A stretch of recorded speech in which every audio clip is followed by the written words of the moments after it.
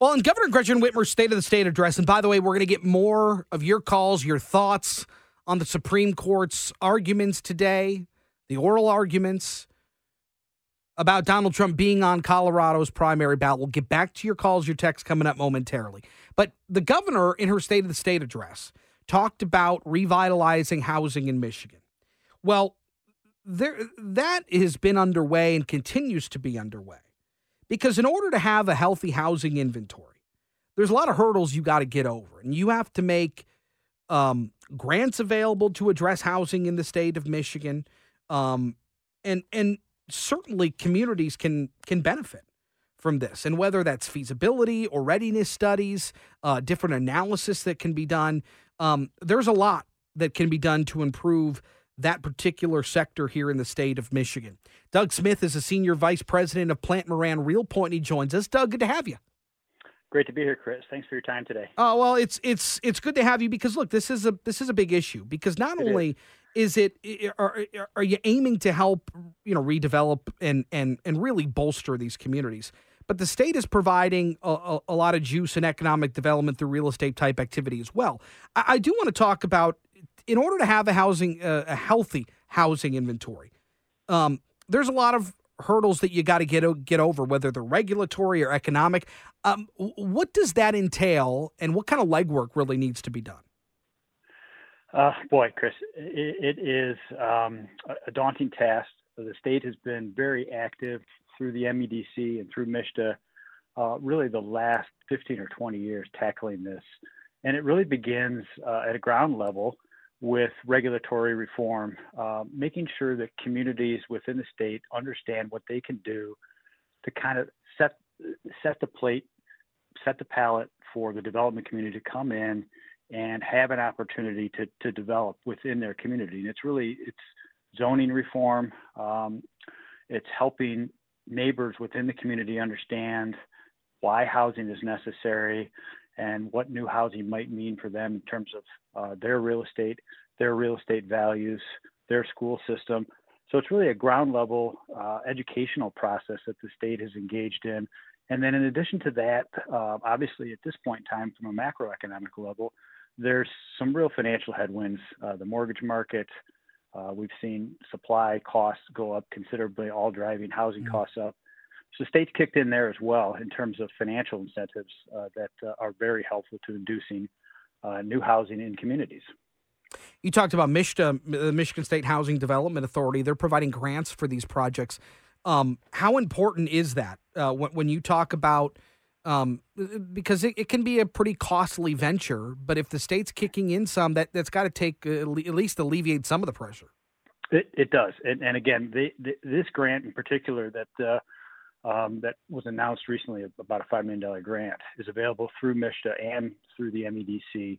This is specifically targeting barriers to housing, those legal and physical barriers that might exist in communities.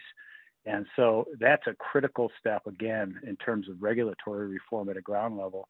And then in addition to that, Chris, there's the ongoing incentives that are available to mitigate costs of new housing.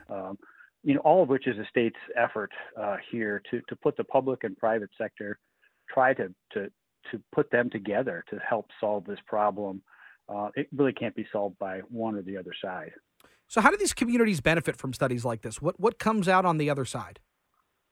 I think, a more refined process for people that are coming and trying to develop housing, a more understandable process, a better educated governing body at the community level to help facilitate new development, help them understand what they can do to really to welcome development into the community and educate their community so they can understand why this is necessary.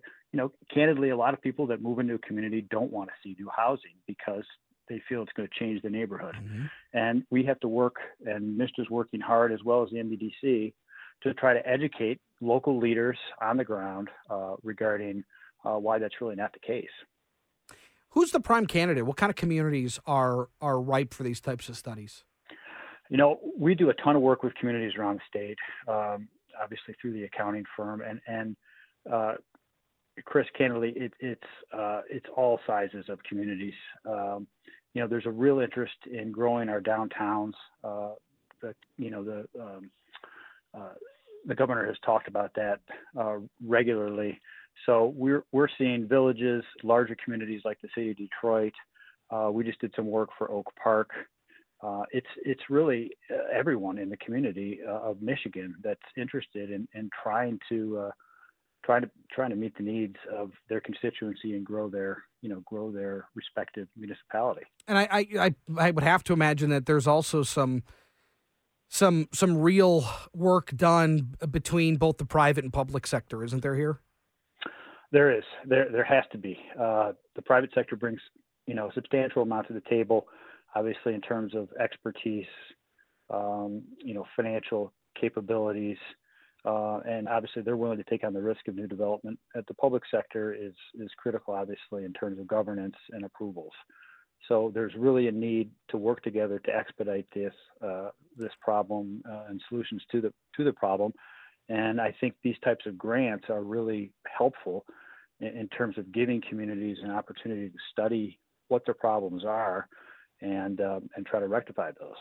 Look, this of course isn't a cure-all, but the state has been active in their efforts to try to grow Michigan's population, retain a lot of the young workforce that's coming out of our spectacular universities, and bring new people to the state to try to curb our aging population. And while education, while the economy are huge issues, you got to have desirable places to live, and this plays a huge role in that.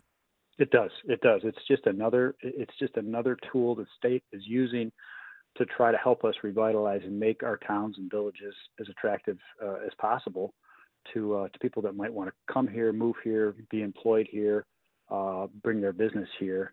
And they're really doing an excellent job. These tools are amongst dozens that we help our clients deploy and are being deployed regularly around the community, and they're making a difference.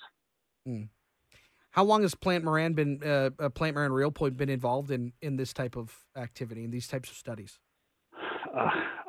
Candidly, we long have time. Been working. Yeah, well, I mean, we're blessed with the accounting firm has done business with municipalities as a core business partner for a long, long time, and so as those communities have reached out beyond just their accounting needs and said, hey, we have issues with housing we'd like to try to solve. We've been involved, but I think, most heavily, Chris, here since the Great Recession, there's been a more acute attention paid to the problem. Obviously, the recession caused a dip in housing and interest in housing and affordability of housing.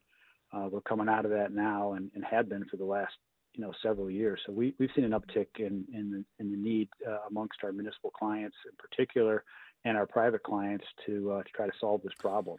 Well, and you want experts on the deal, and certainly Plante Moran Realpoint is one of those experts. Doug Smith, great stuff. Appreciate your time on this, and keep us up to date. It's a really interesting story, and it could be really transformational for the state moving forward.